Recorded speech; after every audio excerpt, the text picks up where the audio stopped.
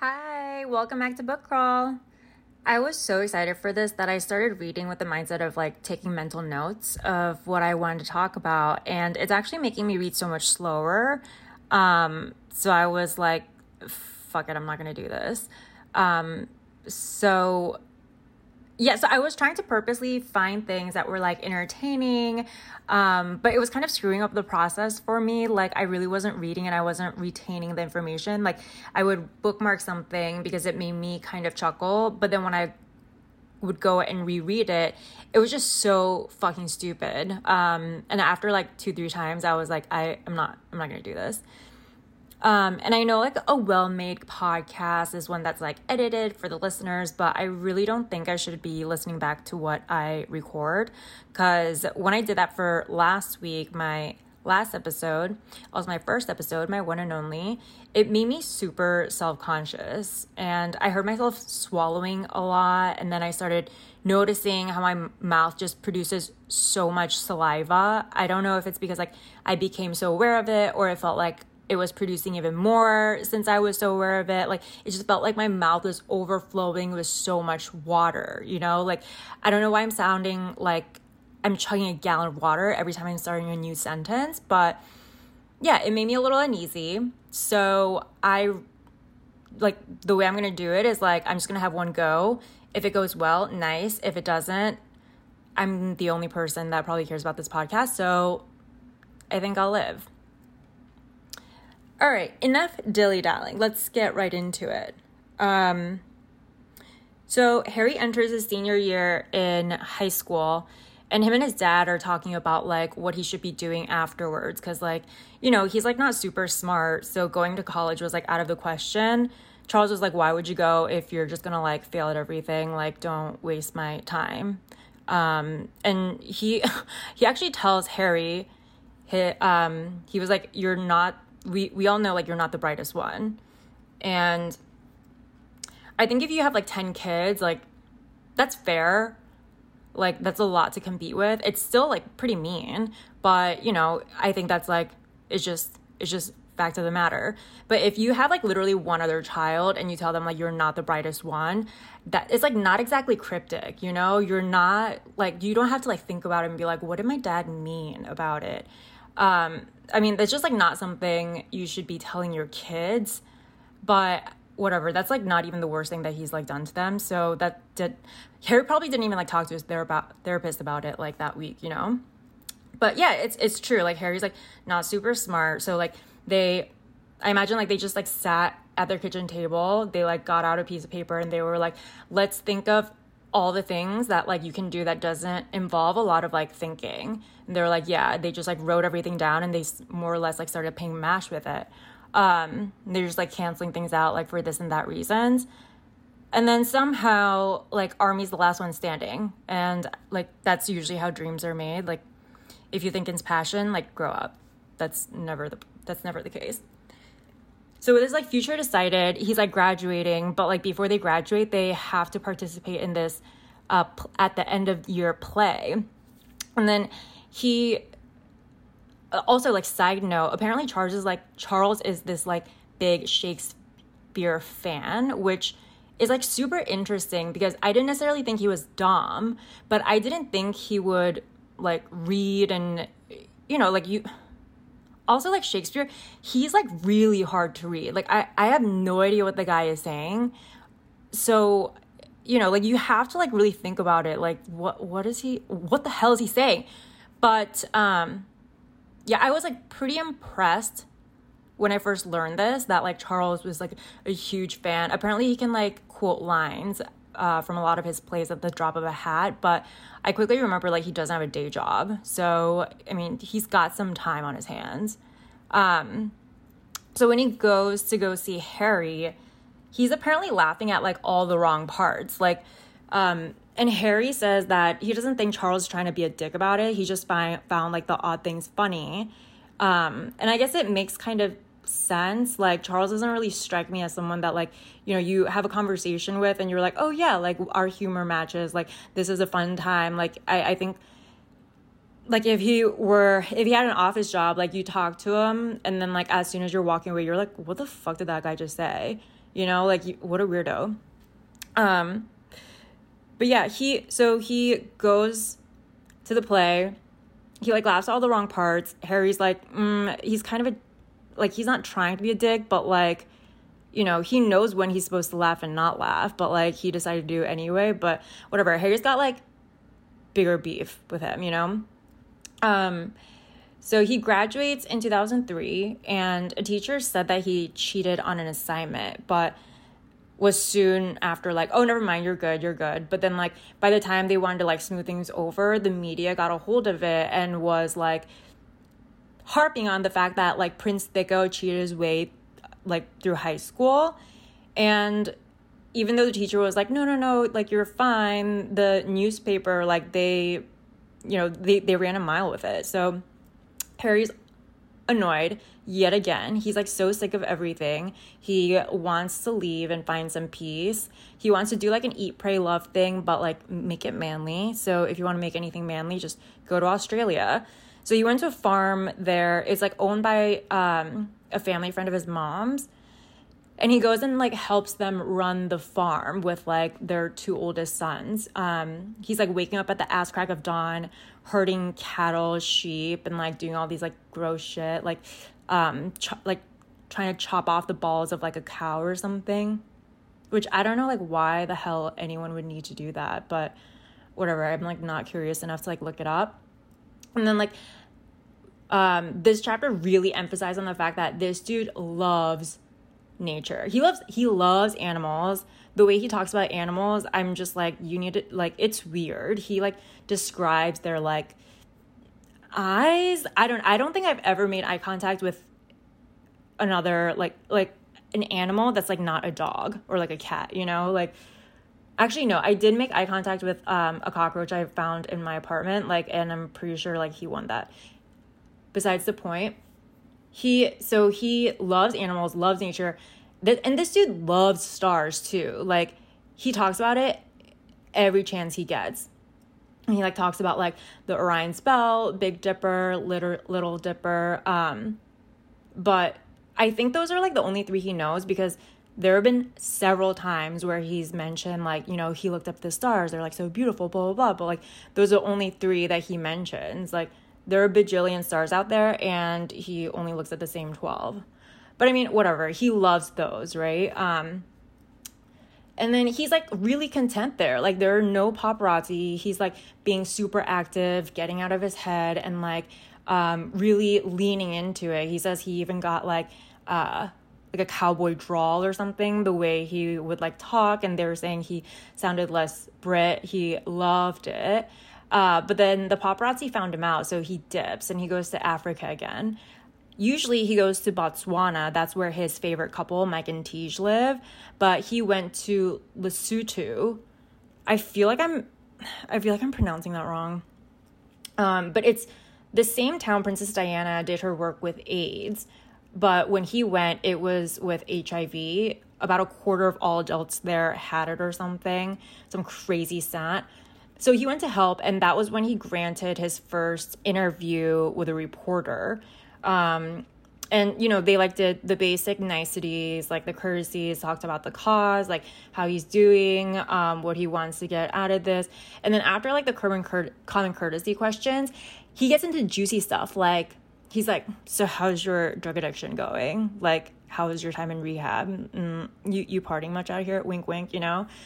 And like Harry almost loses shit. He doesn't in the interview, but like in the book he talks about like how annoyed he was and like how unfair, because, you know, there's like no normalcy for him.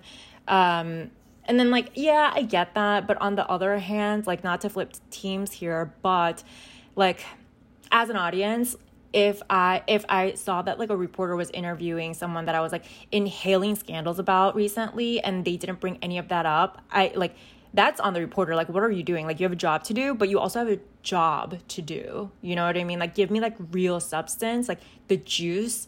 So I don't blame him. But you know, like Harry's like, oh, my personal life. And then he like dips again. He goes to Botswana, seeks refuge in like that couple that he loves so much. And he just wants to like go out and have a good time. And then he remembers that he has a number of a girl that actually lives in Africa. They met a few years ago back in London, and he was like, let me just hit her up and see if she's still available. First of all, like, that is such a fuckboy move. Like, if anyone called me and was like, hey, like, I'm in town, like, do you want to hang out like tonight? I'm just like, who do you think I am? Okay, but if he was a prince though, I feel like I would yeah, I don't know. Like, I recently got a text from someone that I knew like years ago, and he's like, hey, like, just thought of you, hope you're doing well. Like, dude, you thought of me? Like, don't. You know, it's just so, it's like not, it's rude. Anyway, so he calls her and he's like, hey, I know it's like weird, we haven't spoken, but this is, now I'm wondering like if he introduces himself as Harry or Prince Harry. Because if I got a call from someone who introduced himself as a prince, I'm definitely thinking it's a scam. He needs my bank account to park his $2 million for like a week. And then like, quote unquote. But then like, if he's just like, hey, this is Harry, it could literally be anyone. Like, fuck off. It's the wrong number, you know? But Chelsea, yeah, the girl ends up being Chelsea, the notorious Chelsea that, you know, he was like on and off for many years. The girl that like every girl wished she was. Like, I have Asian black hair, and I was like praying to God that like the next day I would wake up with blonde hair and look just like Chelsea, and maybe like I would have a chance with Prince Harry. But no need to go down that road. That's like not even the worst of it, if you can believe it. So they hang out for like several days. He's like, hey, come out. And then like she doesn't end up going home for like a week or something. Personally, that sounds like love bombing, but that's neither here nor there. But I feel like the main takeaway from this story is like, start picking up your spam calls. Like, you don't know who's going to be on the other line. Even if it's like someone that's like yelling at you in Chinese because it's like a spam call from like a sweatshop factory, just pick them up. And then after like, so him and Chelsea, they establish they're in a relationship. He goes back to London, and one of Will's friends is throwing a theme party. They call it a theme party, but what they really mean is a costume party, because the theme is just wearing the most ridiculous thing you can find. Like, that's not a theme, that's a costume. Like, a theme is like, you know, the Roaring 20s and everyone dresses the same. Like, there is no theme to just finding the most ridiculous thing. That's a costume party. I mean, it's just whatever. I have a lot of issues with this ghostwriter, but I'm not even gonna get started. But this is what leads to the whole like Nazi costume ordeal, right? Like, if they were having a World War like theme party, then like, yeah, okay. But then like he wouldn't be the only one dressed as that. But I don't know like under what circumstance someone would throw like that kind of theme party.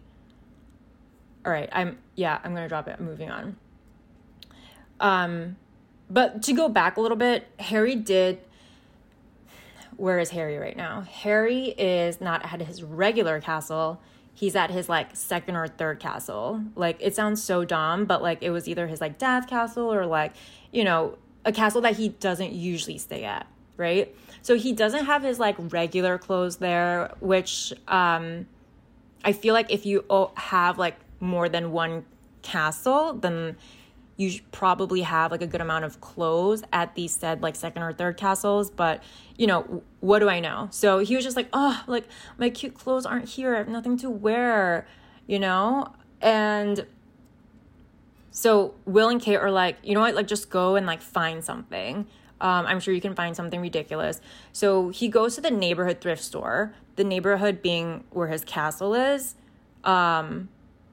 Which, I mean, call me crazy, but I feel like a castle and a thrift store is just like slightly different demographic, but whatever. He said it was in his neighborhood, and he goes and he narrows it down to like 2 outfits. One is like an aviator flight thing, and then like another is like the Nazi costume. I mean, obviously Crossroads. So he calls Will and Kate, and they're both really pushing him on the Nazi one. They're like, it's gonna be hilarious when you come in. You should do like Hail Harry. Like, trust me, it's gonna be like the best thing. And Harry being like, oh yeah, totally, yeah, that's what I thought so too. He went with it. Also, side note, like apparently Will's costume was like a tight cat suit. Like I kind of want to see it, but I don't. But I kind of really do. I don't understand like who ran Will's press office. Like, because he kept everything so tight. There was not a single peep. Like, you're telling me this man was running around in a leotard with a furry paws and a little tail, and there were no paps. Like there's not a single picture. Like I can't find. There's nothing on the internet.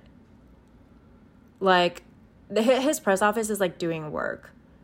And also, like, the newspapers, his face, like, even when he's, like, balding or, like, cheated on Kate, like, or his head is now just mysteriously transforming into the shape of a squash, but, like, no one's gonna say anything. Like, all the newspapers, they don't see this. I mean, I don't understand, like, what the press office is doing to the media, but, like, they are keeping that shit tight for Will. It's a little unfair. Like, it's so, like, the grounds... like the playing grounds are so uneven between William and Harry. But I mean, obviously it goes back to the fact that like Harry's a spare, William's the heir. Like, ugh. Okay, moving on.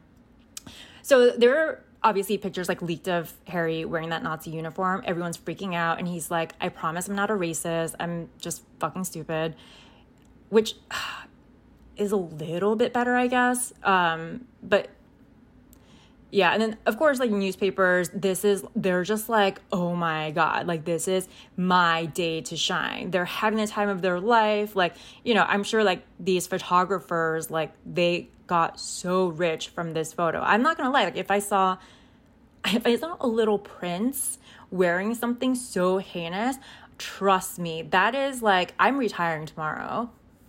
I do remember seeing the picture when I was, like, in high school. I think I was like too young to I was pretty shocked because I was like, that was like so that sign was like so long ago. Like, why is he doing that?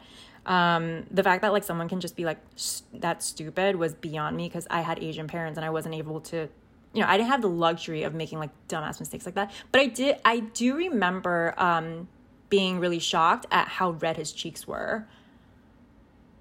Yeah, I mean, I'm not white, but like if someone caught me in a situation like that, yeah, my face would be like fucking red too. And then he goes to like I don't know what it's called, but like the rabbi, right? And to atone his sins. Everything kind of like goes hush hush after a while, and then he goes to the army.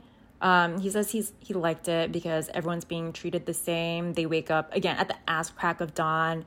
He like loves it whenever like he's in he has to wake up like super early and like punishes his body or something, because like he like loves the army. He loves it when he was on a farm. Like, this guy really hates sleeping. He's got demons that he's running away from.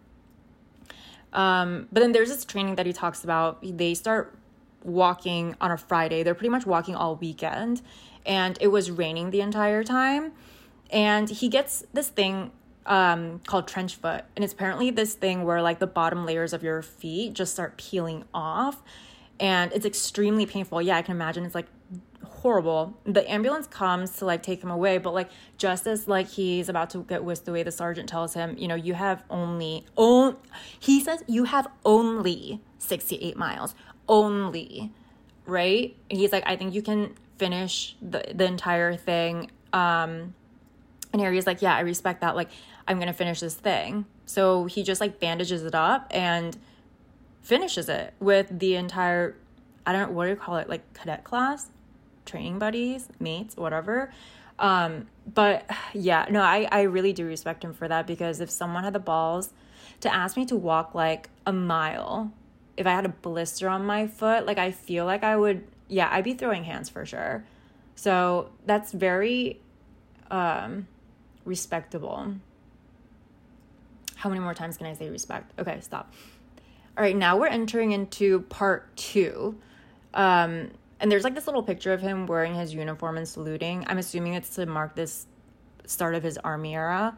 It's so cute because like he's so proud of it, you know? And also they like salute weird. Like, you know how in the States you salute with your palm facing downwards? They salute with their palms facing outwards away from your face. And yeah, it just looks like he's like waving high. So in 2007, he gets scheduled to get deployed to Iraq, and he's really excited. This is what he's been training for. He's so excited to see combat. But once again, the media like royally screws him over. They're just incessantly reporting on it. And the bad guys in Iraq, like they see this and they know that he's going to be coming. So they're like, we're going to kill your guy. They're like weirdly poetic about it. They say something like his blood, his royal blood will fill our rivers, or they don't have rivers there. Yeah, they were like, his royal blood will spill into our desert, or like something beautiful like that, but obviously so scary. So they pulled him out and he wasn't able to go anymore. And of course, like he was so bummed out. He was really disappointed. Like this is like the thing that he's been training for and looking forward to for so long, and he can't go because, you know, he's obviously a huge target. So he goes out, he needs to like decompress. He's like really upset about everything. He's going out every night, getting wasted with his friends. And then like the reporters, they pick up on this and they're pretty much out with him too, like almost every night, and being super belligerent. They're like trying to push him. He says like, you know, a couple of them, they're just like waiting for him to attack them back so that they can sue and get their payday, which obviously like is not very nice. But for a lot of the people that are doing these like photography jobs, yeah, I mean, that's a really easy way to get a whole shit ton of money. So I don't blame them. So him and his handler, they were like, they strategized a way to like meet at the back of the club every time like he's ready to go. And they're gonna just throw him in the trunk so that he's out of sight until they get into the castle, which is like so bizarre to me, because I'm thinking like after a few shots, you know, and like if you're in the back of a trunk, I just feel like that's a recipe for disaster. You would probably just throw up all over yourself. It's disgusting. Like you're probably like so nauseous. But I think that's just to say like how far he would go to get out of like the press's hand.